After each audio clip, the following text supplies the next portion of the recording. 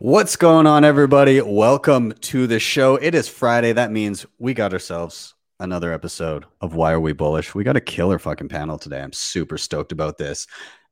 I just got distracted. I've got my Twitter feed up right now, and an account called Bitcoin Fuckboy just posted laser tits. So I got a little bit dumbfounded on the side of my screen here. Anyways, welcome to the show. Again, stoked to have you guys here. As always, this is live. Anything can happen. Quick disclaimer from my good friend Bill here. We'll do it live. Okay. We'll do it live. Fuck it. Do it live. I'll write it and we'll do it live. And thing sucks.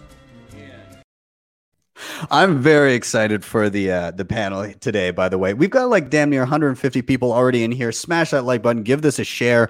Let's get rolling. As always, I'm Ben with the BTC Sessions. This is your daily session.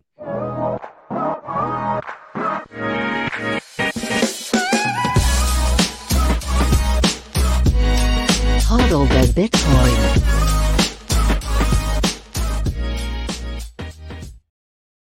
All right, before we get going with this panel, let's take a look at where we are in the market. We're sitting at around $58,940 some odd dollars per coin. A single US dollar will pick you up 1,697 sats. Stack them while you can. 88.85% of all Bitcoin have been mined. And in terms of fees, not bad actually right now. Next block, 59 sats per byte. If you're willing to wait an hour, around 20 sats per byte will do you. Really quick before I bring in the panel, of course, shout out to sponsors of the show, Ledn.io. You can use your Bitcoin for a variety of different things here. They've saved my ass on a couple times where I needed dollars, but I didn't want to sell my Bitcoin because taxable, worried about having to buy back in at a higher price. I was able to deposit, get dollars, pay that off, get back the same amount of Bitcoin, which for me is the important number. Of course, they got their savings accounts. They got their B2X offering, tons of great stuff. Check them out. Also, Mauricio is a legend from there. So check out my interview with him. We talk all about coming from Venezuela and all that stuff. Again, super awesome guy. Up next, Kobo, one of my very favorite hardware wallets, actually. I love this thing, air gapped. Bitcoin only firmware. You got to upgrade to that. Secure Element. I've been using it a lot with multi-sig alongside my cold card. And I just really like the way that you can do QR codes and everything. Never plug it into anything. Yeah, it's awesome. Check it out. Links for that down below. BitRefill. Of course, I'm living on Bitcoin. One of the ways I do that is BitRefill. They have gift cards for pretty much everything you can imagine, and they accept on-chain and Lightning. So if you want those cheap, fast transactions, that's easy. You also do earn sats back in the process, so check them out. And finally, guys, please be careful. I've been getting so many people, they did not back up their wallets well. They put them on paper. They threw it out. They didn't realize it was important. Treat your backups seriously. One of the ways that you can do that is to get it into steel. Then you're at least kind of mitigating against the risk of fire, water damage, or like these people I've been talking to, accidentally throwing it out. So check out Bill Fodl over on privacypros.io. With that, let's get into our panel. Let me get my screen up here. We've got Matt Odell, Dennis Porter, Tony Kai, Desiree Dickerson. Welcome, guys. How you doing? Great yes. day. Pretty Ready to good. go. Yes. Guys, this is a super chill, easy to do show. It's Why Are We Bullish? There's so many reasons. The only difficult part of this show is narrowing it down. So we've got we go by the 3 R's here. We give a reason, we riff on the reason, and then we rotate. Really, really easy. Really quick before we do that, let's go down the line for anybody that's watching that's a noob that has no idea who's in the room here. Just give yourselves a quick intro and kind of what you do. I'll start with Matt. Take it away. Who are you? What do you do? What's up, guys? Thanks for having me. Excited to be here. Name's Matt Odell. I just really like Bitcoin. Bitcoin privacy is my focus, and I have a bunch of education resources, and we have 2 shows that we do every week, and you can find those all at mattodell.com. Awesome. Let's jump to Dennis. Let people know who you are, what you do. How's it going? I'm Dennis Porter. I recently became a full-time Bitcoin educator, been around since 2017, just following in the footsteps of great guys like Matt Odell and Ben over here, looking to continue to build up my educational tools. I have a guide coming eventually here soon, but big fan of Clubhouse. That's where I spend most of my time. So if you want to listen in on me, just feel free to follow me over there. Awesome. Yeah, and we've had a couple chats on Clubhouse together. Always have a lot of fun there. I heard Matt talking about it on TFTC the other day. It is a total time suck, dude. It's you gotta choose which rooms you're in and why. And but it's a good resource. I can't imagine having that kind of a resource early on in Bitcoin, being like, I'm just gonna jump in a room and directly ask all these guys that like do podcasts my exact question about Bitcoin. So we are orange pilling people left and right on Clubhouse. It's an incredible place for people to learn about Bitcoin. It's probably one of the things I'll talk about that I'm bullish about. Awesome. Des, let people know who you are, what you do. Yeah, I am the VP of Business Operations at Lightning Labs. So that kind of means a lot of everything. Anything business related at Lightning Labs. I also help out with a cool project called McGox, which is a monthly esports tournament that showcases games that are built on Bitcoin and Lightning. So that's like my favorite thing to talk about and show for sure. Awesome. And Tony, jump in. Let us know what you do. Hey everyone, I'm Tony. Basically, I'm one of the co-founders of Atomic.Finance. Made a bit of a noise earlier this week, but basically what we're doing is we're building a super simple to use mobile app for Bitcoin holders that care a lot about transparency, care a lot about self-custody, to be able to deploy their Bitcoin in yield strategies that are fully non-custodial and transparent. Matt, my co-founder Matt, was on with Dennis yesterday on Clubhouse, and Dennis is we're planning for Dennis to be our first beta user, so that's very much in the plans. The deal was made that I had to answer the question correctly. Who was the smarter co-founder? I caught it, the tweet before you deleted it, but we'll see at the end of this show which I choose. Yeah, but I had a great time talking to Matt. Man, he was on point. Aaron had a bunch of tough questions for him, and it was like boom, boom, boom. He just answered them without a problem. And so I'm really excited about what you guys are doing over at Atomic. Appreciate That's it. awesome. Yeah, you were a great moderator as well. Thank you. Sweet. We've got people in the chat already telling us that it started pumping the moment we started the show. Somebody said they market bought when Matt popped that cork. So kudos. Ben, can you set me up with an all-time high tomorrow for my birthday? I will do my best, Taproot Uvis. Absolutely. So we're going to get into it. I'm going to start with my reason for being bullish. And it kind of is similar to one I did, I don't know, probably a few months back.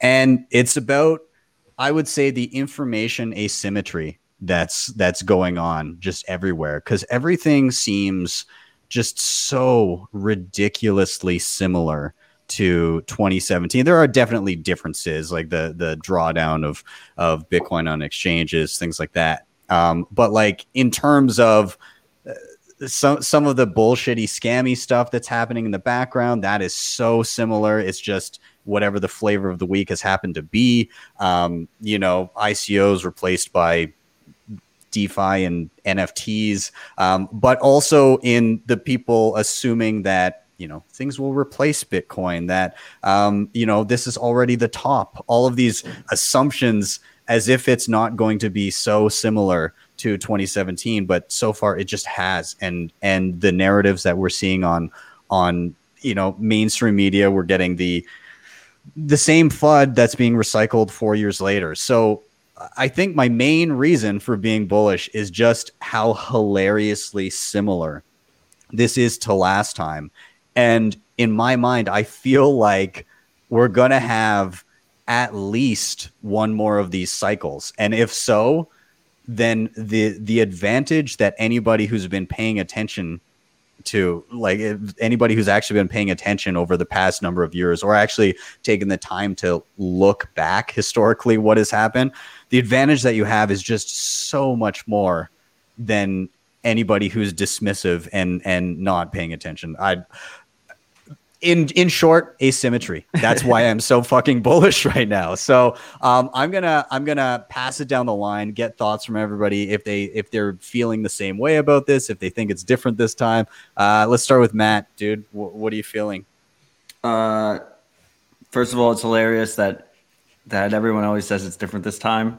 It's like the most perfect meme. And I mean, I guess the TLDR of your statement is, the halving isn't priced in, right? Yeah. Absolutely. Yeah. Like it's who was it? Was it Joe Weisenthal that had said the halving isn't priced in, and you quote tweeted him like a million times over? Yeah, I was a little aggressive with it, but I love Joe. Yeah. No, he's a professional troll, so he enjoys when he gets trolled back.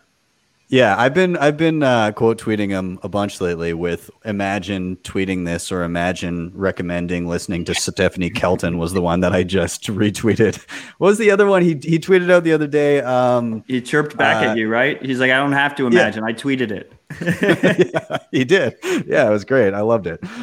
Yeah, no, absolutely. I don't know. Like, I feel like it's so similar. I feel like it's like the movie Groundhog Day, where everybody's oblivious to it, and there's just a group of Bitcoiners being like, did this not just happen? Is this not the same thing? So I don't know. Dennis, are you?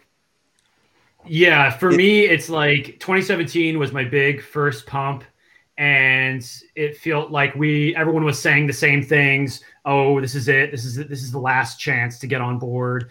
We're going to reach escape velocity. Better take a HELOC out on your home and mortgage yourself and go absolutely all in on debt because this is going to be your last opportunity to get in on Bitcoin. And I just don't see it that way, because I think we've realized that this is going to keep happening over and over again. What is it, like 1% of the global wealth is like in Bitcoin at this point? Like, we are just leaving the dock, in my opinion. And I think that being said, I think we're still going to see Bitcoin, as far as the price goes, I think we're going to absolutely see it surpass everyone's expectations, even probably ourselves, because that's what always happens. It always goes to some crazy number. And then this is how you know it's done. When the true Bitcoiners like Matt Odell are like, maybe we are going to reach escape velocity. That's when the price is going to crash. At $18,000, I was like, hyper Bitcoinization's upon us. You crashed the price. It was your fault. Hold strong this time, Matt. Hold strong. That's not the only top that Odell has caused. I remember specifically a very drunk Matt Odell on the roof of the Bitcoin 2019 conference, telling everybody to market buy, which if you did and you held, you're still way up. But that was the local top for that entire year. How long was it before we? Like a year and a half, 2 years or something. It was a long time. People kept reminding me. They didn't let me forget. I can imagine. Des, how about you? What are you feeling? Do you feel like this is kind of just a slight variations on a rehash of what happened in 2017?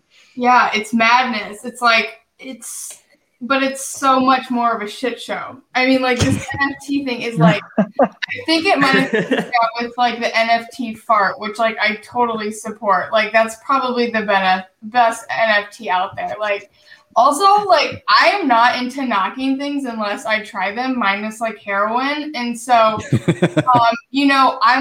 I'm currently in the process of trying to buy this NFT from this artist I love, and it's like a disaster.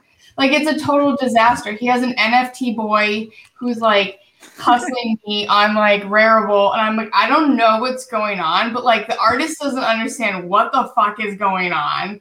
And like, it's like, this is he's like, well, I'll send you a physical copy as well. And I was like, do you not get the point? Like, it's such a shit show. So like, I don't know.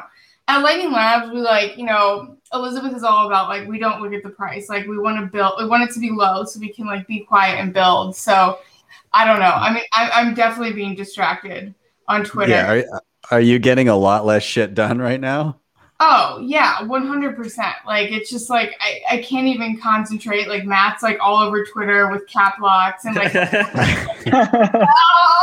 and my brain is basically scrambled eggs at this point, but like, I'm so bullish. And then honestly, like, I was like the guys at Bitcoin Magazine and Celia from Zebedee and I played CSGO for like a few hours the other night with like the Zebedee's infused product, and it was like insane because like I've done it before, but like I always get like totally pwned by like these like little boys who like say horrible things to me. So like this was the first time I had fun doing it. I was like, this is it. This is the future. Like it's like ubiquitous Lightning, ubiquitous Bitcoin. It's like it's happening, and I think it might be soon. I don't know. Yeah, it's interesting that it's inevitable, but with when Bitcoin pumps, when Bitcoin goes up and starts getting into like a manic kind of, we surpass all-time highs and people get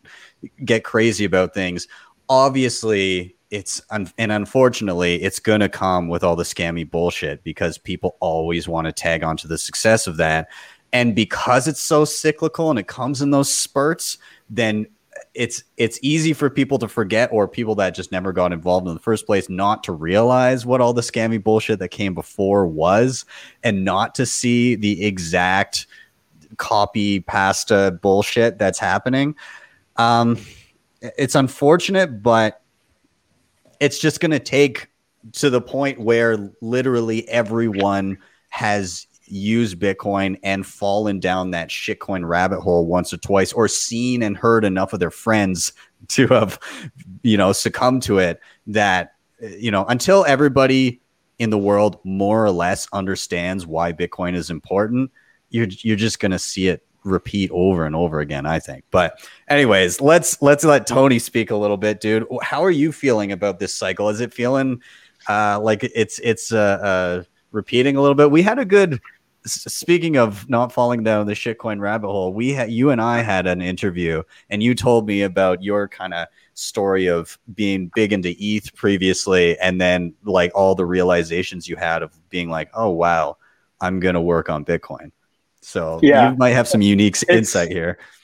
I think it's very, the issue is like basically the new people that first come in, they don't know better, right? And so basically, I think similar to Dennis, like 2017 was my first real bull cycle, and obviously the flashy things were the crypto kitties, were all those like all that kind of stuff, right? Like all the ICOs and stuff like that. And that was the flashy stuff. That was where like people were making like crazy amounts of money in a matter of days, et cetera, et cetera.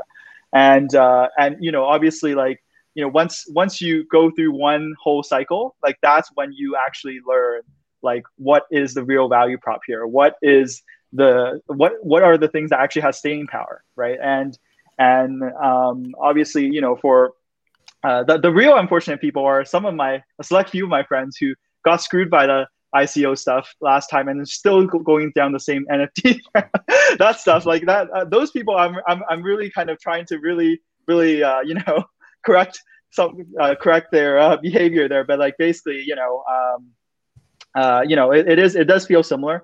And whenever sometimes on Twitter you also hear this. I don't know what it is with some Ethereans who really feel the need to like say like, oh, ETH is sound money or ETH is ultra sound money. I think you guys probably saw that. I'm like, what are you guys talking about? Like why do you feel the need to really like try to claim Bitcoin's value prop? Like, it's very clear what Bitcoin's value prop is. It's always been quite clear for a while now. And I don't know what it is. It's like it's like the ETH is struggling to find its own value prop kind of thing, and it's just kind of repeating itself. Well, guys, didn't you hear that Ethereum's getting more scarce, guys? It's getting more scarce because it's been decreed. It's been awesome to have Tony and Matthew who moved over from Ethereum. So did you have the similar story, Tony, of you were working together with Matthew on another project it was Ethereum and Bitcoin, right? And then eventually there were some good Bitcoiners on the team who Matthew wouldn't even name because they're like so all in on Bitcoin and the OPSEC. But eventually this guy convinced Matthew. Did he convince you also? Was it the same kind of story for you? So it was a chain. So he convinced Matthew, and then Matthew convinced me at the end of the day. So I was like the last domino to fall. And then that was when we were like, hey, yeah, Bitcoin's the way to go. And and whatnot. But yeah, it took too long for me, to be honest, to make that full switch. Yeah. Hey, everybody has their moment, right? That's all good. So I think the consensus here is this is basically, another. We're just driving around the block, seeing the same scenery, pretty much. So anybody watching out there, this time is not different. Is the consensus here? Someone asked in the chat, what's the problem with holding good alts? First of all, I believe that every single asset in this world is trending to zero when priced in Bitcoin. Here's the good answer. The problem is that there are no good alts. But besides that fact, and what Tony kind of hit the nail on the head there is, in these short-term time periods, scams pump the hardest. They pump the hardest. If you somehow magically are able to buy the bottom and sell the top, you're going to have a lot more Bitcoin. And people have a tendency to think that they're smarter than the rest of the market, and they're going to be able to do that. And they usually need a whole cycle to realize, like, oh, the scams did pump the hardest, and then they dumped the hardest. And now anyone was caught holding those bags has way less Bitcoin, right? And so usually it takes at least one cycle for someone to realize that. Yeah. Exactly. I can't wait for next week. Gonna do a takedown. We're gonna take down Ethereum, which is like what? That's the only, theoretically, some people claim is the good alt. So I'm really pumped about that. Matt, would be more than happy to have you on the deep dive show on Clubhouse. We are just going to absolutely rip this thing wide open for all of the community to see, on an economic side and on a technical side. I think it really needs to be done at this point. Obviously, Tony would be great to be there too, man. You're a shitcoin insider. I'm the That's insider, a show. That's Guy Swan does a show called Shitcoin Insider where they review what the hell's going on with all the shitcoins. It's great. It does seem very similar, but let's round this out. I feel like we're pretty much in consensus that it's more of the same. This time is not different, and if you're smart, you can use that to your advantage by just staying the course, stacking sats, and sit back and relax. Enjoy the ride. So let's move on to our next reason for being bullish. Before we do that, of course, we've got like 170 people watching live. Smash like, give this a share. Let's get even more people watching, and keep commenting because I'm seeing great comments in here. We love them. I'm going to jump to Matt. Dude, what is your reason for being bullish this week? So it actually fits perfectly with your reason. Although this time is not different in terms of Bitcoin cycles, it is very different in terms of Bitcoin only education and content. And there's an insane amount. We have through this bear market, we basically, a bunch of us have built out this Bitcoin only content network that just didn't exist last cycle. And there's this whole subculture now around responsible dollar cost averaging, and then taking self custody of those sats, and then using your own node while you use those sats. And that's crazy. That just didn't exist before. And I think people are really, fortunately, we're getting a bunch of newcomers that get to skip that burn period where they don't have to get burned in a cycle before they realize. So that's good for them. And then second of all, I think it could make the intensity of this cycle larger. I think we might have more upside. It might go for a little bit longer, because you have this floor of humble sat stackers that are coming in and they're withdrawing their sats from the exchanges. They're pulling them off. They're holding them in their own keys, and they have no intention of selling. It's literally a one-way street. They just go into sats and they expect at some point in the future they're going to spend it, but they're never going to sell it. And that we didn't have that last cycle. Yeah, I agree. So what you're saying is we can all get rich by just staying humble. Is what you're getting at? Yeah, keep stacking them. Yeah, well, yeah, exactly. Yeah. Dennis, go ahead. No, it's so accurate. I mean, it's the people that are coming in now, I get to avoid all the bumps and bruises that we went through. It was there's no flippening. Nobody's ever worried about Bitcoin being flippant. That's not even a conversation anymore. I really, really think that, I was going to talk about earlier, was a Clubhouse thing, man. It's these people are coming in and learning about Bitcoin, and then they're not learning about anything else. That's it. They're just learning about Bitcoin in these cafe Bitcoin rooms. There's a couple other ones, but they're great out there. Yeah, 100%. And to your point, like there's people in the chat right now, like they're running nodes. Like that was not a thing that people really understood last cycle. It was not a regular occurrence to see people posting pictures of the nodes that they just spun up. Nor were all the projects that they all came up after in between. My node, Umbral, all of that, like is so great, and Lightning itself is so much easier to work with over the past few years. Well, I mean, yes, we have a long way to go in terms of usability and like making this easy for people to use. But now, like, I mean, there's, like Matt said, there's so many projects where people are like hacking away, getting like normie users. Like my dad literally uses the Fold card. He's so addicted to it. Like he called me and was like, Dad, let me explain sats to you. And I was like, okay. Like dad explained it to me and I was like, got it, Dad. Thank you for informing me. And but like the point is like, yeah, it's all so easy. Like, I mean, does anybody I don't even remember what wallet I was using in like 2017, but like, I'm sure like, yeah, exactly. Like just imagine how far we've come. And like, I mean, we host these things at Lightning Labs called like roundtables where we get like all the projects in like one space. Now it's virtual, but like online. And I mean, in Berlin at the Lightning conference, we had 30 people in 2019. Now I have like 150 people who come to these roundtables. So that means like, I mean, just the projects alone in the past like year and a half have like, grown that much just in Lightning alone. So it's like, I think not only are the projects growing, but like we're really, really like kind of chipping away at the usability piece. Yes, there's like a lot of progress to be made, but like, I mean, even Zebedee's wallet, I realize it's custodial, but like for onboarding new users, I mean, they're using the LNURL, like static QR code, and people are putting it in their like streams when they're playing games, and you can tip really easily. So like, yeah, I mean, nothing's perfect yet, but like we're slowly getting there and experimenting. And, a lot of people call this like the Cambrian explosion, like the Cambrian explosion time. And like, let us not forget the Cambrian explosion only lasted for 20 million years. Like if you've ever taken significant evolutionary biology, which is very, very short amount of time. So it's like, there's going to be a lot of experimentation. People are going to be playing around a lot, and a lot of it's not going to work, and that's fine.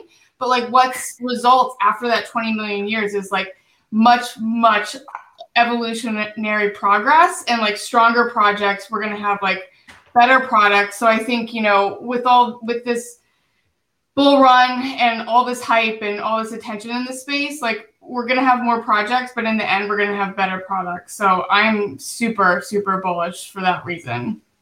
That's so true. Like you see it's a lot of noise during the bull runs, but there's also a lot of money and funding that comes into it.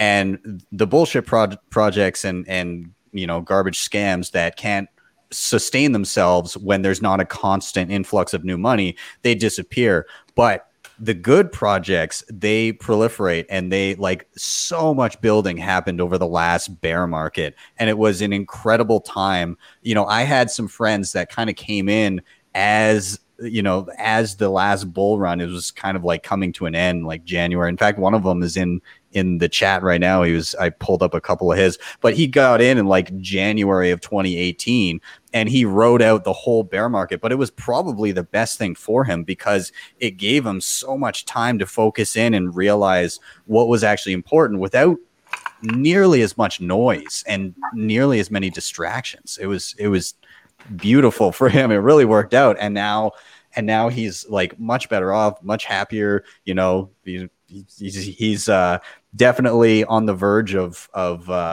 working for himself and not having to, having a better life. So I'm really glad that that timing worked out. I basically did the same thing in the cycle where I joined in. I was coming off the top of a bull run, but then through 2014, 15, 16, it was such a great time to start learning. And like one of my favorite creators at the time, Vortex, he was so integral to my learning and avoiding all the missteps of like falling down, as Canute said, the shitcoin shithole instead of the shitcoin rabbit hole. But that's what I'm saying, right? Like back then, we only had like a couple content creators that were creating Bitcoin only quality content that was available for all for free. Now we have way too much content, not too much, but like way more content than you could ever listen to, ever watch, ever read. We have guides for every type of little thing. And then at the same exact time, you have all these open source projects that are flourishing and they have no shitcoin support. It's the craziest thing that there's no central coordination here. And we watched all of this explode in the last 3 years. And the majority of people on the planet have no idea. Yeah. Yeah, I was very lucky when I first came in 2016, 2017 to hear Andreas as like one of the first people that I heard speak about Bitcoin. The other one was Richard Hart, but it was fun to watch him kind of spiral out of control. I was like, man, I really trusted this guy. He's really lost it now at this point. Yeah, it was funny to see his capitulation. Anybody watching back in the previous kind of bull run, there's this guy, Richard Hart, and he came out like full on Bitcoin maxi at the time. And it seemed like he was kind of in line, like understood everything. And he was like, okay, this is what makes sense. And then he got wrecked because he was doing some degen trading. He was like leveraged longing, and he thought that it was just going to keep on going forever. And he just got totally fucking wrecked. And then it seemed like he kind of got angry about that, and then just like in an instant he was like, fuck it, I'm making a shitcoin on Ethereum and I'm just gonna pump it. And he like had to like all of these buzzwords for he called like pumpamentals and all this shit, and he just went off the rails. Anyways, dude's a scammer. Don't buy Hex. Sorry, Tony, I've been taking up your time. Do you want to add commentary on like quality of content out there, how things have changed? Oh, you're muted, dude. You guys, I think you guys have pretty much covered everything I wanted to say. But like, yeah, I mean, the wealth of Bitcoin-centric content, Bitcoin-only content is certainly a lot better than when I first joined the space. I think that, yeah, like to your point about like running your own node, it's so easy to set up like an Umbro now. It's crazy, right? And like basically like. It's before when it was like perceived that only the techiest of techies like can like do actually like fully become your own self-sovereign Bitcoiner and run your own node, and that kind of stuff is the barrier of access to that has been dramatically decreased, and that's amazing, right? And you're never going to be able to do that with Ethereum because like you need like a huge supercomputer to actually run your own node, or with even some of the more egregious, less centralized or less decentralized chains out there. Bitcoin's really the only one that you can do that. And I think all those points make me incredibly bullish on Bitcoin for sure. Awesome. I love it. We're going to keep rolling down the line. We're going to go for another reason for being bullish. There's like 200 people here. Smash like, give this a share. Let's get even more people watching. Thanks for the stream of constant comments coming in. Good to see you guys here. Let's jump to Dennis, dude. What has you feeling bullish this week? Oh, man, it's probably the same thing that has me feeling bullish every week, and that is this new app that I play with every day called Clubhouse. It is an incredible app. We are orange pilling people. We are indoctrinating people. We have a Sunday Satoshi service with Padre John. Like, it's a full-blown religion at this point. Like, sorry about it. These rooms don't stop oftentimes. They just go all day. It's like better than a conference because you're literally just skipping the part where you listen to someone who is smarter than you, and you're just getting in a room and talking to people one-on-one, basically, is what it feels like. Anybody can come up and ask questions. It's an incredible device. I think it's going to absolutely change the amount of like that base layer, of hodler we have. Like this, the base layer of hodlers. And then when Clubhouse came out, it was like this, like it's just going straight up. So I'm super bullish about it. I think that it's taking more and more Bitcoin off the market and putting it into permanent long-term, hodling wallets more faster than ever before. And I couldn't possibly be more bullish about it. I mean, that's how I met you, dude. Like, that's how I met you. That's how I'm on the show right now. Like, I just started. There were a lot of Bitcoin Bitcoiners education on like there. a month ago. Yeah, go ahead. Sorry. Yeah, I was going to say there's a lot of Bitcoiners that I just didn't know previously that were like kind of front and center there, that were like good, solid Bitcoiners that just I didn't know from basically Twitter, where everybody was and still is. But like, there was a lot of really great commentary that I wasn't expecting to hear from like a different platform. So, I mean, don't get me wrong, there's absolutely like trash NFT rooms and stuff like that. But you can get into some excellent rooms and there's some good conversation. And I love seeing the noobs coming through there and getting funneled into those rooms and going, oh, okay, this is the other thing. And I guess this kind of tags on to Matt's reason, is that the narrative across all of these different content creators and mediums and, you know, things like Clubhouse, when it comes to Bitcoiners, it's just so incredibly consistent everywhere. Whereas when it comes to like the shitcoiner narratives, they're all over the place, right? It's like, this is better than everything else because we want to pump this thing. But then something over here is saying, no, this is better than everything else. Whereas like Bitcoin is pretty much like, this is what you're looking for. This is the whole reason for things being here in the first place, the reason for Bitcoin to exist.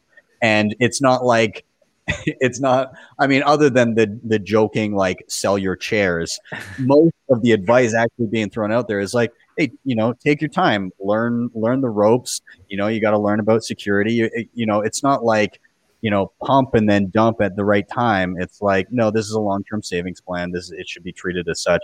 The narrative is so much more cohesive, I think. The strongest example of that was Saylor coming into the space. Saylor came into the space and he basically just like, since he came into the space, he just repeats the party line over and over again. It's just like the same. It's just like the same information distilled and perspective distilled, and just like a very easy to digest away. It's very strong narratives. Dennis, I'm curious on your opinion here on Clubhouse since you brought it up. Do you think that it's a platform that is more prone to like affinity scamming and shitcoinery because people don't feel, because it's more personal? I feel like it's twofold. It's more personal because you're talking to them in words. So like people have a tendency to let them keep talking rather than call them out for it. And then second of all, it's ephemeral technically, even though there's probably a bunch of state agencies recording it and advertising companies recording all those conversations. Technically, it disappears right away. So there's no record of the shitcoining. Like on Twitter, yes. If I said something that the hive mind disliked 45 years ago, like they can go back to it and they can call it out. They can tweet stamp it. They can post everything that I said that was wrong, right? But with Clubhouse, you don't have that. Yeah, so you kind of hit the nail on the head. I was wondering when you asked at the beginning, I could kind of see where you're going, and you actually literally hit the nail on the head. There is a small problem on Clubhouse where, because there's no record, which I kind of like that a little bit, that aspect. Right. It's a feature, but it does allow these people to come in and talk and an affinity scam. They could, if you don't know what affinity scamming is out there, it's basically where someone comes in and they say, hey, I love Bitcoin, and they make friends with you. And then they're like, hey, look at my shitcoin. And because you're friends with them, you're like, oh, I trust this person now. I'm going to go, maybe I should go check it out. In the Clubhouse case, specifically like being on stage in like a popular Bitcoin room. Right. So we've actually done a lot of work recently. So there's two clubs that I really focus on because I really think they've done well. One is mine, but one is Cafe Bitcoin. They have like this admin page where we do a really good job of communicating and making sure that we are staying on top of stuff like that. So there's some really great leaders in that group that have made it the number one project to make sure that affinity scamming is not allowed to occur. I mean, here's the thing, Bitcoiners, man, it's like the moment someone comes on stage and they start talking, the moment they say one little tiny thing wrong, and it's really easy to say something wrong when you're talking long format. You know right away. You're like, okay, right away. I see it coming. I know it's going to happen. Like as either this person is super new and ignorant. Right? I hate to say the word ignorant, but they're super new and they just are unaware of this and what the truth is of this situation, or they're a scammer. So immediately 50 people go start looking at all their social media platforms because they're linked. And unfortunately, sometimes some people that may be good Bitcoiners in their heart, but they promote shitcoins on their social media platforms, they get ousted pretty quickly. And we do a pretty good job, I think, of moderating that. But it is something that we do have to be aware of at all times, because affinity scammers are real. I mean, it is probably the number one type of scamming, and it's unfortunate that we have these scammers, but we do try to do a really good job of toning that down. Yeah, that's fair.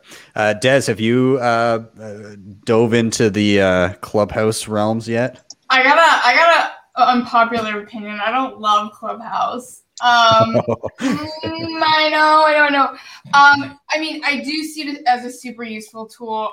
Ryan and I created this, we have something called the Lightning Lab, which is Ryan Gentry's and I's like Skunkworks project, where we just like, hey, like, how do we bring this to more people? How do we onboard new devs? And so we decided to create this Clubhouse room. Like, I mean, it's been a while now. We do it weekly, and it's been an absolute. I mean, I give it credit where credit's due. It's been an amazing tool for like reaching new people, onboarding new people. I mean, obviously, our group is like a little bit more technical, really focused at developers who are trying to build on L&D. But I just like. I think it's very ephemeral. I think it's like very, on vogue right now, given the pandemic and like, the lack of being able to be in person. I mean, I don't know, but I just hate being always on. Like, and I hate that it's like less of curated content. Like for me, it's like, I love putting on a podcast, being able to go about my business, but it's like, I jump in a Clubhouse room, someone puts me on the stage, and it's like, they're asking me questions, and now I'm like in the shower, which has happened, and it's like, holy shit, now I gotta like jump out of the shower and be like, oh yeah, like respond to something. I mean, it's when you're on the toilet for a few hours, you have to like time. Yeah, or when you're on Clubhouse for a few hours, you have to like time when you go to the bathroom. It's like I've been hosting some of these rooms, and I'm like, okay, I really have to go to the bathroom, and so I have to like time when I go. I'm like, I get someone to like ask a question, and then I'm like, all right, go. Yeah, you're right. It does a lot. Sorry to interrupt you, the Desiree. I just wanted to throw that in there. No. I feel you. But I mean, I think it's an interesting tool. Like, I think it's like, okay, maybe we should start like branching out to like these other avenues of communicating and reaching people rather than just like the shit show that has become crypto Twitter. I mean, I don't really know what that looks like. I mean, Ryan and I have toyed around with like, now we have like a really, really engineering focused Discord server with like a voice chat every couple weeks, like in office hours. You're playing around with like doing some stuff on Twitch. Like I set my Umbral node up on Twitch and, had people like I do my makeup on there as well. So like I just like try and bring in different audiences. So, I mean, yeah, I think it's just like, we live in the age of like, your own, every company is their own media company. And so I think it's like an interesting tool. And, I do think that there's a lot of really, really well curated groups like Dennis, you do a great job. The folks at Swan Bitcoin have done incredible work and like they've helped us a ton, Ryan and myself out a ton with our group. But I mean, I don't know, like I just like gotta to step away from it. It's not my favorite. I gotta be honest. I mean, the debates, the two things that I love about it, and I totally see the negatives on Clubhouse. I definitely can see the points that you've made. For me personally, it launched like right as I was deciding to kind of get out there and be an educational person around Bitcoin. So the timing was kind of perfect for me. And it really helped me kind of grow my audience in that way. So for me, obviously, there's some personal selfish reasons for why I like Clubhouse. But two things that I really do like about it, aside from the downsides, is that the debates are live and Bitcoiners always win because we have the best arguments and because what we're saying is the truth. So people are able to come in these rooms and they're able to hear the back and forth and they're just like, wow, it's so easy to choose which side I want to be on. I think the other big thing really too is the authenticity that you can hear in people's voices, like you, Desiree, and Matt Odell. Obviously, I've heard your voice many, many times on your podcast. And I think that when you can listen to the debate and you can hear the argument and you can hear the authenticity, I just think it really bypasses that whole educational curve for some people, some newbies, and really just plugs them. Like it's like downloading, I call it a matrix style download of information. And so it just really just plugs people in and gets them going right away. And for me, it works really well, but it's definitely not a tool that works great for everybody. You definitely have to have a lot of time on your hands. Luckily, I don't work like for a blockchain company. I'm not working on developing Bitcoin, and I bow down to all the people that do that because that's the real work that needs to be done. But for me, I just want to educate people. And so it's a great tool for me.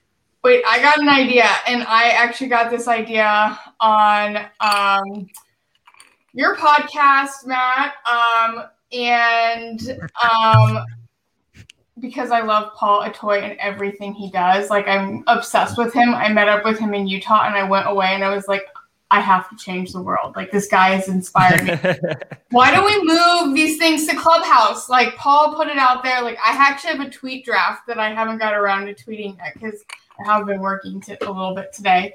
Why don't we move some of these conversations to Sphinx and, like, you know, put our sats where our mouths are, or whatever you would say, and like start doing some education on Sphinx. Like that's what I'm feeling. You know, it's super promising, and I love Sphinx, and I'm excited for it. The Android app is still very not stable. That's what I heard. And it is not easy to onboard people yet. We have like Marty. I love Marty. Marty's my brother. Okay. But Marty gets very hyped and very excited about Sphinx, and he hypes up all the freaks about Sphinx. And then they all jump in my DMs and they're like, how do I get into your room? You know, and they just can't, we cannot meet the demand right now. So it seems a little unfair. And I think even this is a main complaint I have with Clubhouse as well. And Clubhouse doesn't even have the, you know, hometown hero effect where like I want to support Sphinx like a fuck ton. Like we were one of the first podcasts that has a Sphinx tribe. But with Clubhouse, like if you don't have an iPhone, you can't use it. So it's intentionally like inclusionary. With Sphinx, that's not the case. It's just because it's beta. So, you know, obviously it'll get better over time, and I'm very excited for it. But something like this chat, you know, Ben is streaming it out through. How many platforms are you streaming out through? 2, 3? Right now 2, but like you know, I used to have it going out to like Facebook and a whole bunch of other places too. Dispatch I have going out to Twitch, Twitter, and YouTube. It's recorded, and then you're able to download the full videos for free afterwards, and audio afterwards, either through a podcast feed, through Keybase, through Telegram. Like it's able to get out to way more people. So I'd be 100% down to do it through Sphinx if at the very least, I could export it afterwards. You know, if I could easily export the whole thing afterwards, then RHR, we would move RHR right away, move it over to Sphinx. All right, it's a little early, but like just putting the idea out there then. How about I'm ready. Let's fucking do it. Matt, you said you said you're not a big fan of Clubhouse either, but you know, I've seen Max Kaiser using it in a very interesting way, which is where Cafe Bitcoin kind of airs his podcast in a room, and for people to just listen in to kind of broaden your audience. And then what you can do is you can have an after party where you can come into the Clubhouse and you can actually communicate with people. I think that's been working really well for the Orange Pill podcast. Yeah, Something maybe you want to look into. I got a dedicated iPhone just to see what was going on with Clubhouse. I was curious about it. I'm an Android user. I'm like an addicted Android user. I have like 4 different phones right now. Like two of them are running Graphene. One's running stock. The other one's running Calyx. And then I also got an iPhone so that I could do Clubhouse. I actually have experimented the opposite way where, you know, I've been consulting for Bitcoin Magazine, and they did a couple Clubhouse rooms that I felt bad that other people couldn't access them. So I was rebroadcasting the Clubhouse room out to Twitter because everyone was on Twitter, and Twitter is multi-platform. It's literally like if I want to broadcast into Clubhouse from my podcast, I have to like put my iPhone next to it and manually have it on like speakerphone. And then if I do it the opposite way, like I literally took this mic and I just put it right next to my iPhone on speakerphone, and that's how I broadcast it out. It's like not native, right? And I know that once again, it's early, right? It's low hanging fruit for them. Like all they need to do, a massive boost for them is if they just have easy export functions or easy import functions, right? Like Ben uses this platform, StreamYard. He's got like buttons that he presses that enables his YouTube, enables his Twitter, you know, like there should be a Clubhouse button, and then it just broadcasts over. Yeah. I think they definitely have like a control issue over there at Clubhouse. Like they're really controlling the way things are done. But I think that Cafe Bitcoin has done too is they stream it live on YouTube as we're doing it. So we usually have like Brecky or someone over there trying to stream it. So there's lots of options, but I just thought it'd be something that you might want to look into just because Max Kaiser seemingly figured it out. I just thought it was a cool model that he put forward, and he's been using very effectively to grow and to communicate directly with his audience. Sorry, The thing is- Ben, you were go ahead. The thing is, I like the live chat. The live chat's the best part, right? So if I rebroadcast out to Clubhouse, I have no idea what it's too analog. It's not like I'm not communicating with that audience, right? Like the coolest part about a live show to me is the direct audience participation. Mm-hmm. And because it's so the way that you have to do that setup, like it's just lost. It's just like a broadcast method. It's one way. For me, it ends up being like I want to hang out with Bitcoiners, and that's just like my outlet. It basically gives me kind of like what I get on Twitter, but I get to like have semi, actual human interaction, which is like I think everybody's just fucking missing actually talking to people right now, and like us is like being in the space actually get to have some of those conversations, especially making content. Thank God, because I would be going insane. But like everybody's dying for meetups. I like Bitcoin 2021 can't come fucking soon enough. Holy shit, I'm so stoked for it. But yeah, like for me, it's an outlet to be able to, and also I really love seeing that aha moment come out of people as like shit gets explained to them, or at least hearing it where they're like, oh shit, I get that. And like I love that moment when it happens for people. So I don't know, like Tony, what kind of outlets do you have? Like are you, obviously you were on Clubhouse the other day, like what are you feeling? Why are people drawn to this stuff? Yeah, I mean, one thing I know is that Apple's got to be pretty happy with Clubhouse being iOS only. I'm sure they've been raking in some market share from the Bitcoiners. I think like for Clubhouse, like my thing about it is that if I'm going there, it's one thing to be obviously like one of the speakers or whatever, but like if I'm going there to learn from some folks as well, the issue is that like I'm one of those people that likes listening to things at 1.5 or 2x speed, and that's obviously not possible on Clubhouse. Except for Olalu. For him, I need to listen like at 0.75. That's the max I can do.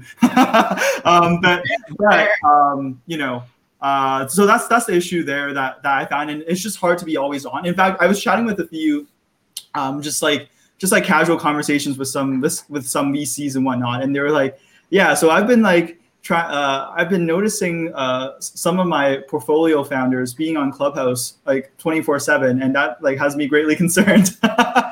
So like but it's interesting. Like I think Clubhouse, like I think it's very obviously, like to Ben's point, especially without the conferences, without that stuff, it's been a fantastic like little gathering place, right, for Bitcoiners to share ideas. Yeah. And to your point previously, Ben, about like everyone, how everyone in Bitcoin is just like they're always like speaking on party lines. They're always kind of presenting a united front.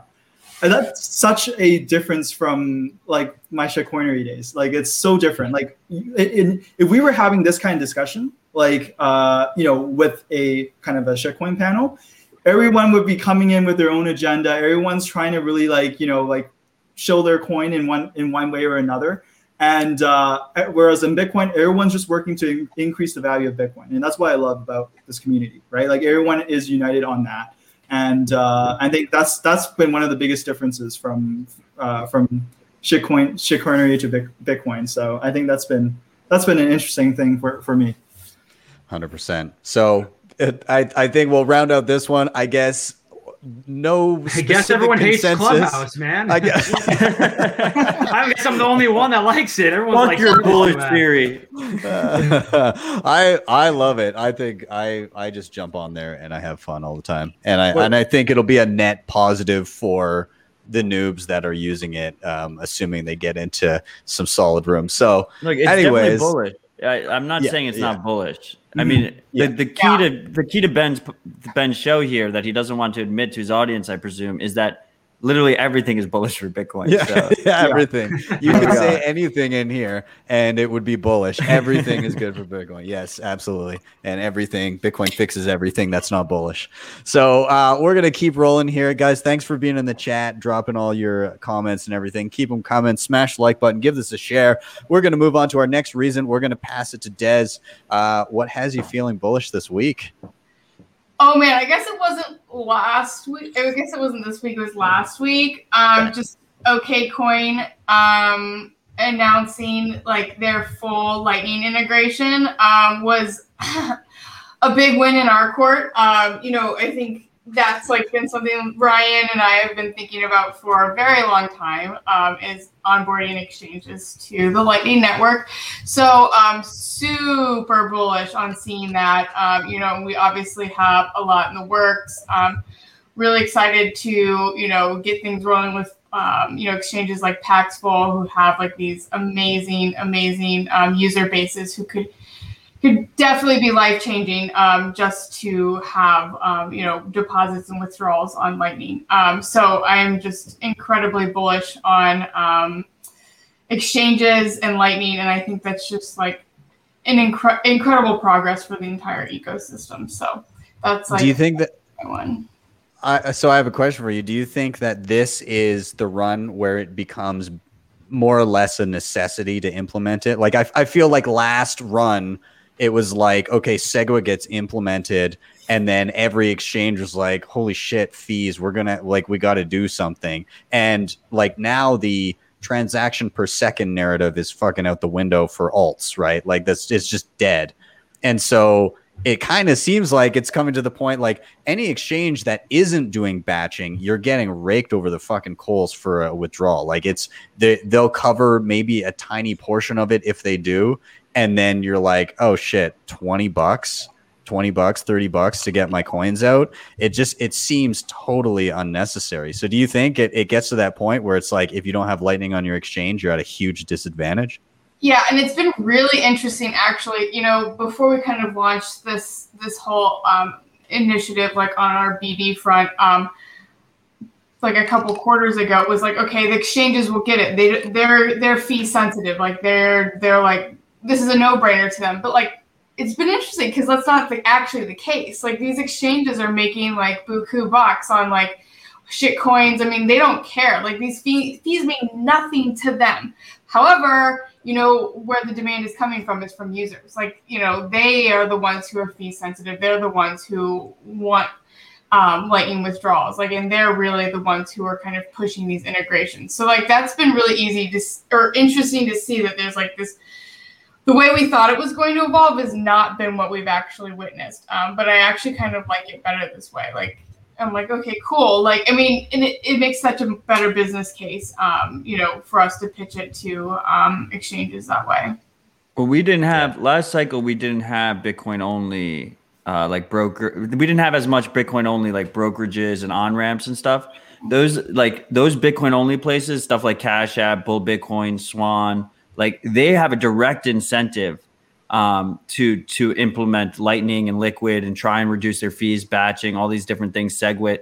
But like, as you said, like a perfect example is Binance, right? And we're seeing him, it's kind of funny because he's doing it to Ethereum, but he also does it to Bitcoin, is they charge a single flat fee to withdraw from their exchange. And if you withdraw Bitcoin or ETH, and it's a very high fee. He chooses a fee it's almost like predatory. He's like picking a fee that is like 40% higher than he ever really needs to do, and he makes it flat.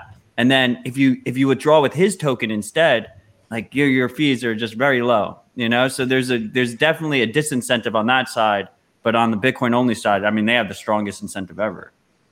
Yeah. Oh yeah, well, for sure. It's definitely a little bit more of a challenge with the non-Bitcoin only exchanges, but yeah, I mean, we're making progress. So.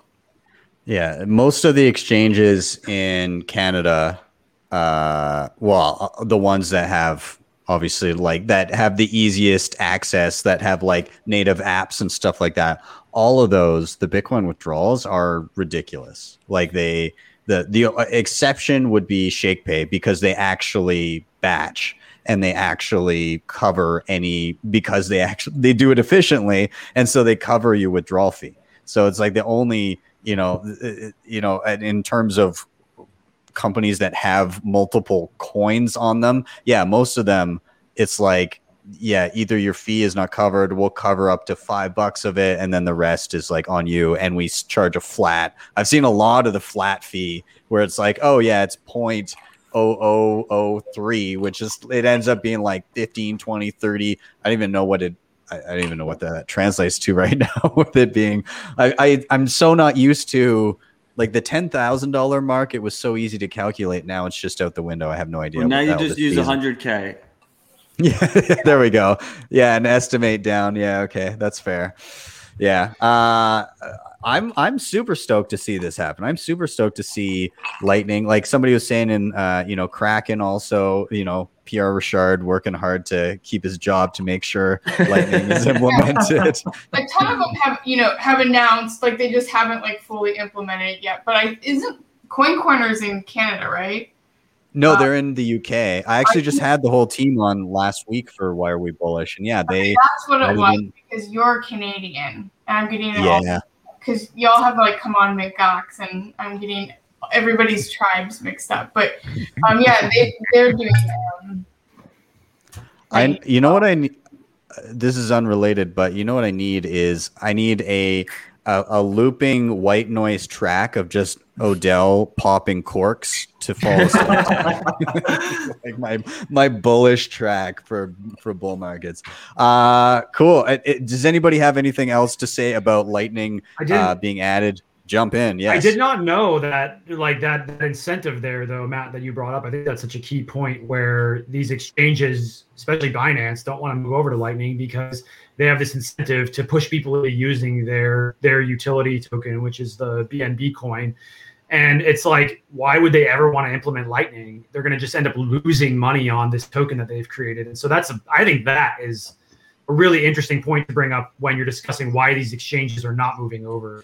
Well, no, but what's beautiful here is because we have these Bitcoin only services that are prioritizing. I mean, I left out River too. River has been on the fucking forefront in terms of trying to implement everything. They're like, River is like what Coinbase should have been if they didn't go down the shitcoin rabbit hole. And they're just becoming a fucking powerhouse over there. And what's happening is those services are providing the necessary incentive pressure to these big guys. Like OKCoin, if you hear OKCoin talk about it, what they want for their US arm is they've historically been, a full exchange trading outfit where you're doing limit orders and leverage and all this shit.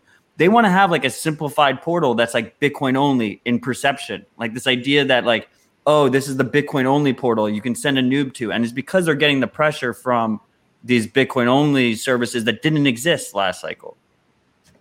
Well, you see the same stuff out of wallets too, right? Like if you've got a wallet that supports a ton of coins, what's their priority? We're going to add every fucking coin under the sun. Whereas you get a Bitcoin only wallet and all of a sudden you're like, oh, I have features like RBF. It's using Bech32 addresses.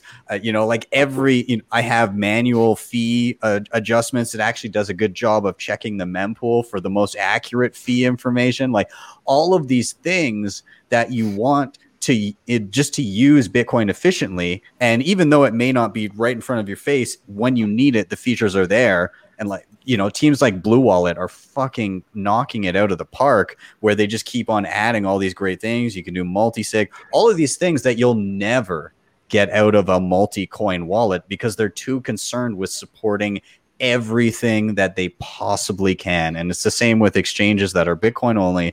They're going to focus on bringing the most utility to their users to efficiently use Bitcoin. And, I think that's the end game.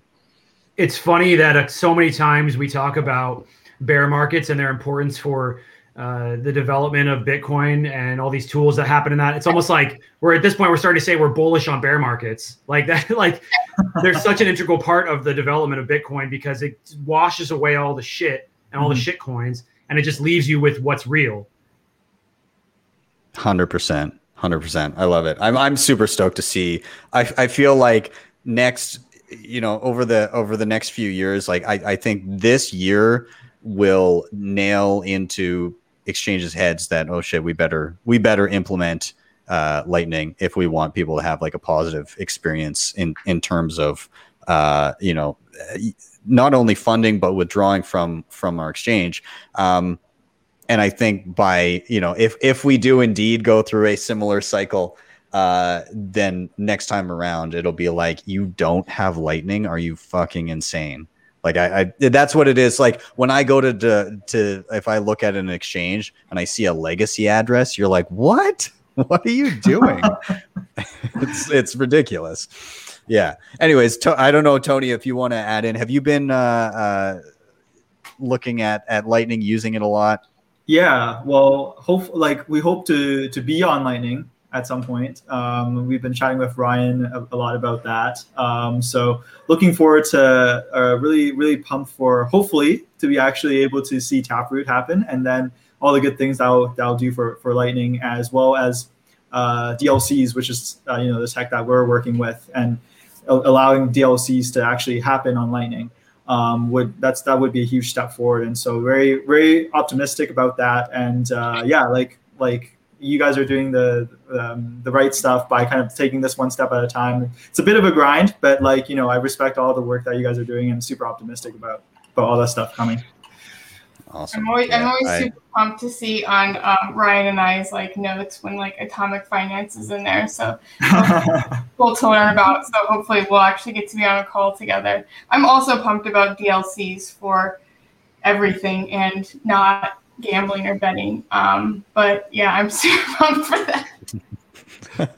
Hey, Tony, do you want to just because I'm sure we're going to have people in the chat that are like, what are DLCs? Do you want to do like a TLDR on what they are? Yeah, sure. TLDR. So DLCs stand for this thing called discrete log contracts. And basically the simplest, I guess, thing that I can explain it with is that it's a very interesting way to be able to do it's basically a 2 of 2 multi-sig on chain that allows you to do some really interesting stuff. So basically, for example, you can have a third-party oracle.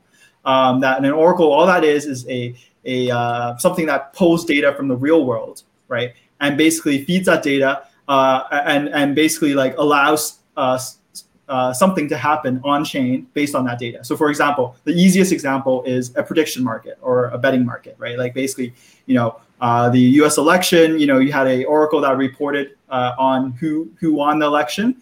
And then, of course, based on that data, then I get to resolve that bet between two people, right? It's a contract between two people. And so, but then what we're working with right now is using DLCs and extending that to kind of some more interesting financial primitives, like potentially options and futures and, these kinds of financial instruments where you have two counterparties and then you need a third-party oracle to basically report data in order to basically, cause a payout. So, in a bet, the simplest thing is one person gets 100% of the payout and the other person gets 0. And then with options and futures, it's a little bit more complicated than that. But that's the general gist. And a good example of an oracle would be the New York Times posting the baseball scores from this week, right? Yeah. Yeah. Well, then you guys are also working, some people, was it you or, we talked about it on last night, but the multi-oracle solution, where you can pull data from multiple sources to make sure that you're not having to depend or trust a single oracle. I thought that was a pretty big piece. Yeah, exactly. In the event where one exchange, for example, they have a crazy flash crash. I think Kraken had that with ETH or something like that. Right. In that kind of situation, then you have multiple oracles or multiple exchanges providing their data, their price feed, so that we kind of eliminate those kind of outlier situations and make sure that you're actually getting an accurate price. Or even a better example would be the contested election, right? Yeah, where some oracles would have reported one winner versus another. Mm-hmm. That's cool. Huh. I was just going to interject here. The price has pumped, then dumped, and then stabilized at the price from the beginning of the show. As is tradition. Yeah, exactly. Yeah. We're going to get into our final reason for being bullish. Guys in the chat, thank you so much for continuing to put them through there. Keep doing it. I'm going to bring up more whenever they come up. We've got 160 people in here. Smash that like button, give it a share, and we're going to stick with Tony and let you round it out with your reason for being bullish this week. Yeah. So this week, I guess not this week, but like, a week ago or something like that, where basically I was chatting with some no coiner friends, and basically I was thinking that like after that chat, I thought a lot about, okay, like, wow, it's actually quite so interesting that the macro environment has made it a situation where no coiners are actually able to understand things and latch on to why like Bitcoin is such a powerful thing, like in just one like face-to-face conversation. Like basically, some of the things I brought up during the conversation was like, okay, well, you look at, so I live in Toronto, right? And Toronto and Vancouver are kind of famous in North America for being one of the craziest like housing markets, right? And like I was like, we started a conversation like, okay, well, did you see that that shack looking house that like I saw it, yeah, $1.5 million, like something crazy, and then that really got me going. Like, the reason for that really is that like and that's happening obviously at the end of this year, where obviously we had millions of small business shut down. We had, still a ton of people out of a job here in Canada. And really it's because people are just desperately looking for an inflation hedge. And for the average Joe person, like the real estate market is really, really that thing. And like talking about kind of, obviously in a year where there's been, a lot of economic devastation for most companies in the economy, this idea of some of the richest people getting a lot richer because they hold, they don't save in dollars, right? Their most of their wealth is just in these stocks and these non-cash assets. And because of all the money printing that's been going on, the fact that these guys are getting richer in this kind of year, it's just a testament to the real impact of the money printing that's been going on. And it was so cool for me to see the light in their eyes and see that they actually started getting some of this stuff, right? It was actually, it's just like some of these like trying to onboard no coiners like a couple of years ago compared to now. It's such a change because they can actually see, it doesn't make sense that all this stuff, all these asset prices are increasing, all that kind of stuff in this kind of year. And, there's just really one simple explanation for it, which is all that money printing that's been going on. And when you bring up Bitcoin, that transition to really understanding the value proposition, it's so much clearer. It's just amazing for me to see that. And one of the reasons why I'm extremely bullish, like this time around, on Bitcoin, right? Compared to other times, I guess. But I mean, I'm always bullish, but just so the macro environment just lines up so much for the average person to be able to get it. That's powerful because we don't like, we don't even have to do all the education ourselves. Like basically the government's helping us, right? Basically. So that's really why. It's amazing this year. Like there's never been an easier time for Bitcoiners to explain why Bitcoin. There's so many things to point to. You just look around. Look at this is why Bitcoin. It's like even the narrative of there's no inflation or the inflation isn't coming. Like StatsCan did a report like in the past few months saying, oh, the past couple of years, inflation's only been 0.5%, which is so ridiculous. And meanwhile, my friend is doing my basement right now. And the price of lumber is quintupled. It's fucking insane. It's like, it's everything. Like I had, if you guys follow on Twitter, Fartface 2000, he did the Bit Piggies. He's the best. So he I don't know what he does, but he had a thread back from December of all his suppliers. He must do something in construction, but all his suppliers, all of the individual emails from suppliers of supplies, basically saying, hey, like expect the price of this and this and this. And there was a list of the percentage increases based on inflation of what they're going to be upping their prices. And most of them were double digits, 10 to 20%, sometimes more. So like when people say, oh yeah, inflation is like 1 point something percent, or here in Canada, oh, it's only been 0.5%. What are you talking about? Don't worry about it. It's total bullshit. Total bullshit. So like you're right, Tony. Like you can point to everything, and now it's not a struggle to prove your point. I don't know if anybody wants to 100%. tag on to that. It drives me insane though.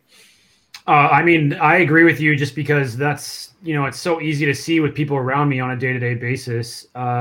Even my partner, she was like, you're crazy, you're insane. Like, why are you buying Bitcoin? Like, it actually almost like came to a point where like our relationship was being impacted by the level of like Bitcoin I was buying and the amount of mining machines I was buying. Like I was going all in, like it was about to happen.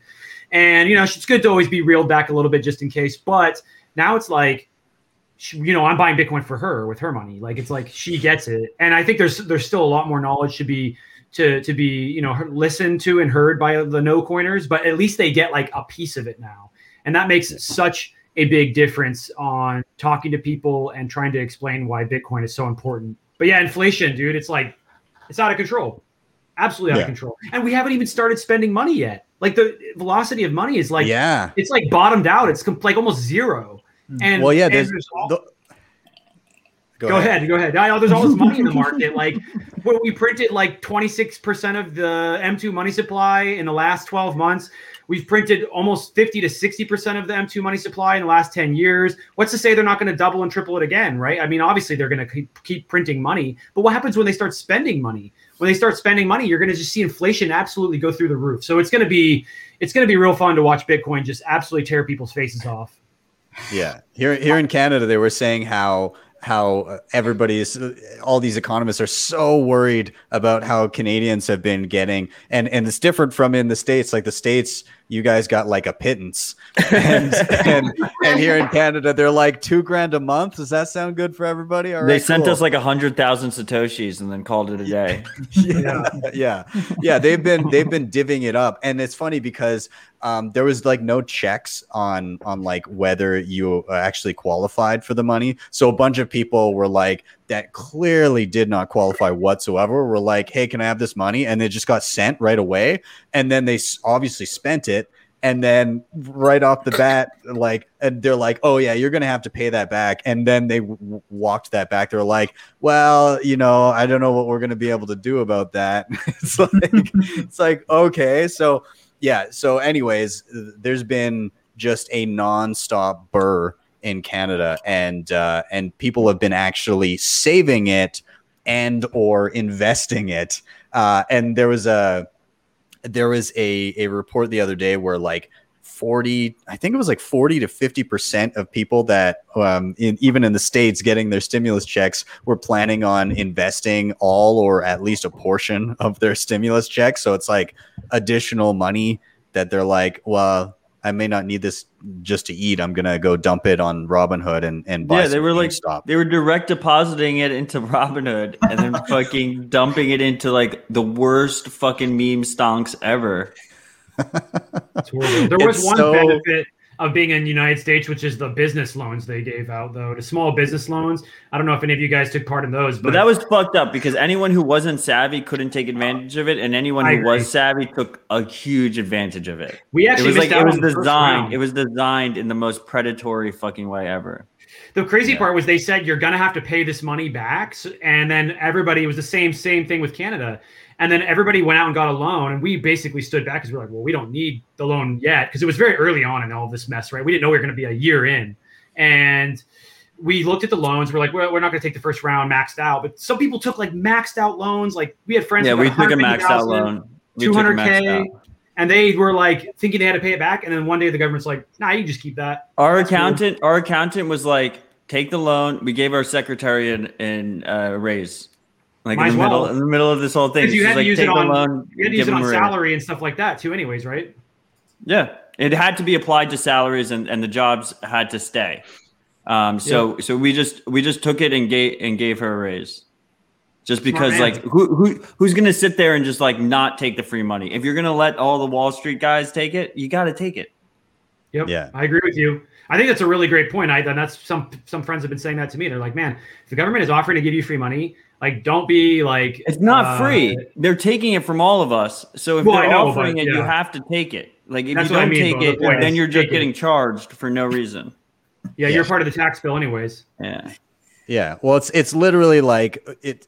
Again, it doesn't matter the number of dollars, and this is what a lot of normies don't get. It doesn't matter the number of dollars you have, it's the percentage of total dollars that you have. And when they do things like all of this stimulus and 350 billion of the almost 2 trillion was stimulus checks to individuals, and the rest went other places.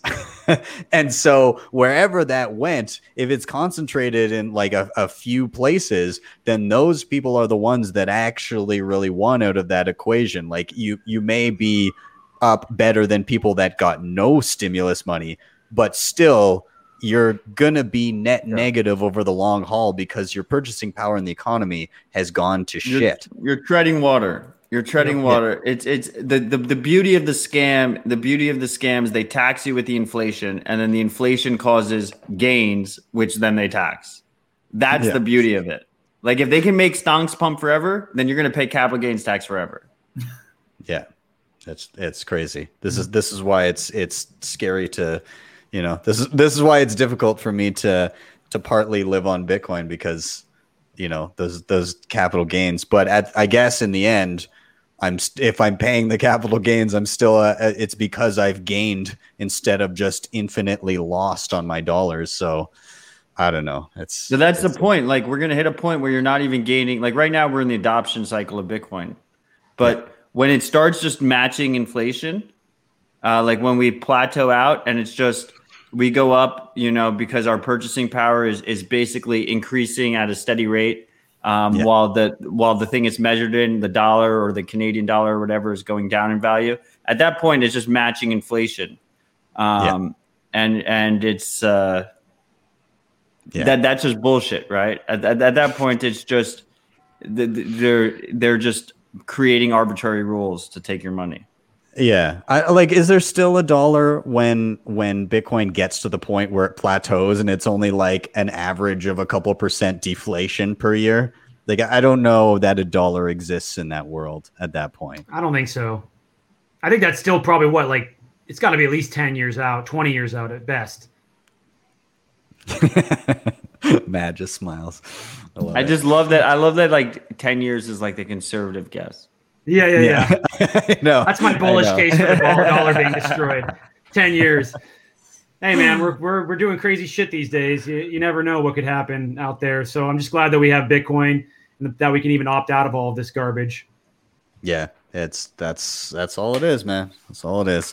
Guys, I'm gonna round it out here. I'm gonna go around to each person quick for final thoughts, and then we will wrap it up. Again, everybody in the chat, awesome. Thank you. Give this a like, a subscribe, a share, whatever you can do. But let's get some final thoughts. Odell, what do you got for me? Yo. Thanks for having me. I got Citadel Dispatch coming on Tuesday. We're going to be doing a Bitcoin gaming focused show, Lightning Gaming. We got one of my boys from Zebedee is going to be there. And then the lead dev from Bitcoin Bounty Hunt. So I'm super excited about it. It's going to be very good. So, search Citadel Dispatch on whatever platform that you enjoy, and it'll be there. And then second, I've been consulting with Bitcoin Magazine, and Bitcoin 2021 is going to be fucking insane in June 3rd through 5th. We're going to have Bitcoin gaming tournament there while we're there. It's going to be fucking crazy. Today, we announced Warren Davidson, sitting congressman in the U.S. Congress, is going to be a speaker there. That's on top of Mayor Francis Suarez of Miami, who's going to be there, sitting mayor. And our queen, Senator Loomis, Cynthia Loomis of Wyoming, is going to be there and speaking as well. So far, we have 3 sitting politicians that are going to be there. And over at least 4 or 5 billionaires. It's just going to be ridiculous. Tony Hawk's going to be there. We're going to have a half pipe. And you can use code HUMBLE, all caps, for 15% off. And they're going to pull the plug on that at some point soon. So, I mean, either use it or don't. Those caps. I make no money from that promo code for what it's worth, but you should use it. They just added Preston Pish, which I'm also very excited about. And I think he's the only panelist who currently in their profile there has laser eyes. What's up with that? Dude, the speaker list, both the public speaker list and the speaker list that has not been announced yet, is the most bullish fucking thing ever. Like, it is fucking ridiculous, and people do not fully comprehend what this event is going to be. It's going to be fucking ridiculous. I can't wait. It's going to be insane. Okay, we're going to get final thoughts. I'm going to go to Des next, and the reason is somebody in the chat also just said Lightning Network tutorials. Anybody? So just as mental. Yeah, I do have a few beginner Lightning Network tutorials for kind of like the in-betweener wallets where you're it is like self-custody, but there's like a degree you kind of don't have to do the heavy lifting on the back end of setting up channels and stuff like that. So I have some tutorials around that for like Breeze Wallet, BREEZ, and for Phoenix Wallet. And I'm going to be working on Moon Wallet, I believe, soon. I don't have a ton on doing like setting up your own channels and stuff like that, other than I did it with my Umbrel node tutorial. I showed you guys how to set up outgoing and incoming channels there. But Des, if you have any suggestions for Just Is Mental and some parting thoughts. Yeah, definitely shoot me a DM on Twitter. It's Dickerson_Des. Another one, if like you're a little bit more advanced, is docs.lightning.engineering, which is great resources. And then we also have a really great builder's guide to the LND Galaxy, which I guess is like the same thing, but we have like a series of blog posts as well. So I can send those out to folks if you DM me. But yeah, I guess, check out everything we're doing at Lightning Labs. We've got a lot of recent really cool releases with Pool and sidecar channels. We recently released in our product update, I don't know if it was this week or last week. We have a great blog post covering that. And then also check out McGox and everything that's like kind of going on in the Bitcoin gaming space. Our next event is March 28th at 2 p.m. Eastern. And we will be giving, the prize pool is 10 million sats. So there's like a decent amount folks can win. And then, stay tuned for, announcements around an in-person event because we're doing super, super big things and, super pumped, being in contact with Matt about that. So big announcements coming up there. But yeah, I'm super bullish. And this has been great to be on this podcast with all these folks. It's been awesome. I'm honored. Awesome. Glad to have you here. Let's jump to Tony. Tony, any final thoughts? Let people know where they can find you, all that good stuff. Yeah. Thanks so much for the invite. It's been amazing chatting with all you amazing people. So for us, if you want to check out atomic.finance, our link is atomic.finance. If you want to explore kind of like how you might be able to make yield on your Bitcoin and without giving up custody, still maintaining your privacy, still maintaining your self-sovereignty, that's what we're wanting to do. So we'd love to see y'all who are interested in that signing up for a beta. We're going to start rolling some invites out next month. Dennis will be part of that contingent. If you want to check out more stuff about DLCs as well that we discussed, SuredBits, which is an awesome company that we're partnered with, and there's a bunch of brilliant guys that are really spearheading the development on DLCs. You can Google them and their blog. They have tons of amazing content about that. Super excited for Miami. Hopefully we can make it down there. I'm still debating with Matt, my co-founder, whether or not we're gonna head down there. Make it happen, dude. What the fuck? Sessions, I think we're going to need to organize a Canadian contingent. I'm super curious to get your thoughts offline, like how you're planning to handle the quarantine stuff. But like, man, it's just annoying. I'm going to take that hit, man. Like, even if they still have these terrible quarantine, like right now, if you fly back to Canada from traveling, there's like, you get tested. If you end up positive, then you have to like sit in a hotel room on your own expense of like a couple $1,000s for like however long.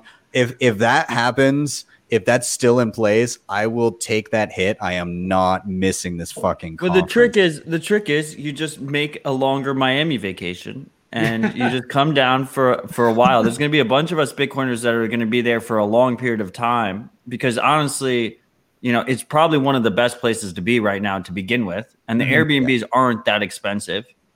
So you go down there, have a good time with it.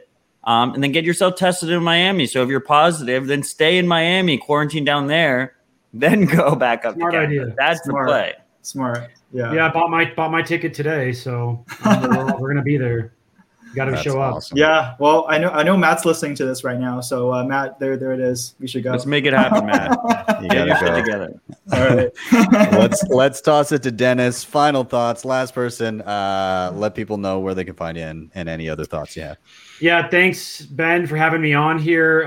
Matt, Desiree, and Tony, been great to speak with you. Nice to meet all of you for the first time. I have to say, Tony, obviously the smarter co-founder over at Atomic Finance. Hey, man, I want to be first in line for this app. I got to be the first beta tester. But more about what I'm doing. I'm on Clubhouse. I do shows almost daily. I'm basically just fully addicted the way that some people originally got addicted to Twitter. I do a lot of cafe Bitcoin stuff, but I also have my own club called Bitcoin Plus. I do have a really, really good show coming up where we're going to do an absolute just thrashing of Ethereum. I mentioned it earlier, hoping to get us some amazing heavy hitters on there. We've already got big players like Brad Mills, JC Crown, talking to Dan Held. We're about to send a letter over to Lynn Alden to see if she wants to join in. Would love to have Marty and love to have Matt there as well, just so we can round out the crew. VJ, if you're listening also, please come on. We'd love to have any of you on who could just rip this thing wide open. But aside from that, that's going to be but that's going to be Thursday on the 25th. But aside from that, just you find me on Twitter. On Twitter, it's the only time it's different. It's the Machine Built. Everywhere else, it's Machine Built as my username. But it's been an honor to be on with all of you and a pleasure to finally meet one of my favorite podcasters, Matt Odell. Awesome. Cheers to that. Thank you, Dennis. That's awesome. I'm just putting a camera in a battery in my camera because when I do long shows and I don't have a power supply, shit goes wrong. And you have a battery-powered webcam? Well, how does that work? It's a DSLR camera. It's a Sony, but then I've got some little dongle that plugs in to turn it into a webcam, which is why it looks all fancy when I get. No wonder you look so beautiful all the time. You're like crystal clear. I'm gonna have to upgrade. I can zoom. Oh, that's beautiful. Yeah, guys, thank you so much for being on the show. This is always my favorite part of the week. It's just like such a good round out to the end of the week to just shoot the shit with a bunch of awesome Bitcoiners. So really appreciate you guys. Everybody watching, links for all of these guys' Twitter handles are in the show notes. So be sure to, if you're not following them, what the hell are you doing? So please go do that. Guys, I'm going to cut your audio and video right now, do my little outro. If you want to stick around and say a quick goodbye afterwards, that's all good. Will do. Good. Thank you, guys. Everybody watching, again, thank you so much. If you're here on YouTube, please do smash that like button. Give this a share. Subscribe if you're not already subscribed. All of that, super important. It helps get this content in front of more people. If you want to help with the show in another way, you can hit up the previously mentioned sponsors down below in the show notes. That was Ledden, Kobo, BitRefill, and Privacy Pros for the Bill Fodl. All of them are there. And if you really loved what you saw, especially since we had Des on here, you can always drop me a Lightning Network tip at my tippin.me page. That is tippin.me/@BTC Sessions. With that, I am out. Have yourselves a wonderful day, a wonderful evening, wherever you may be. And I'll see you guys next time for your daily session.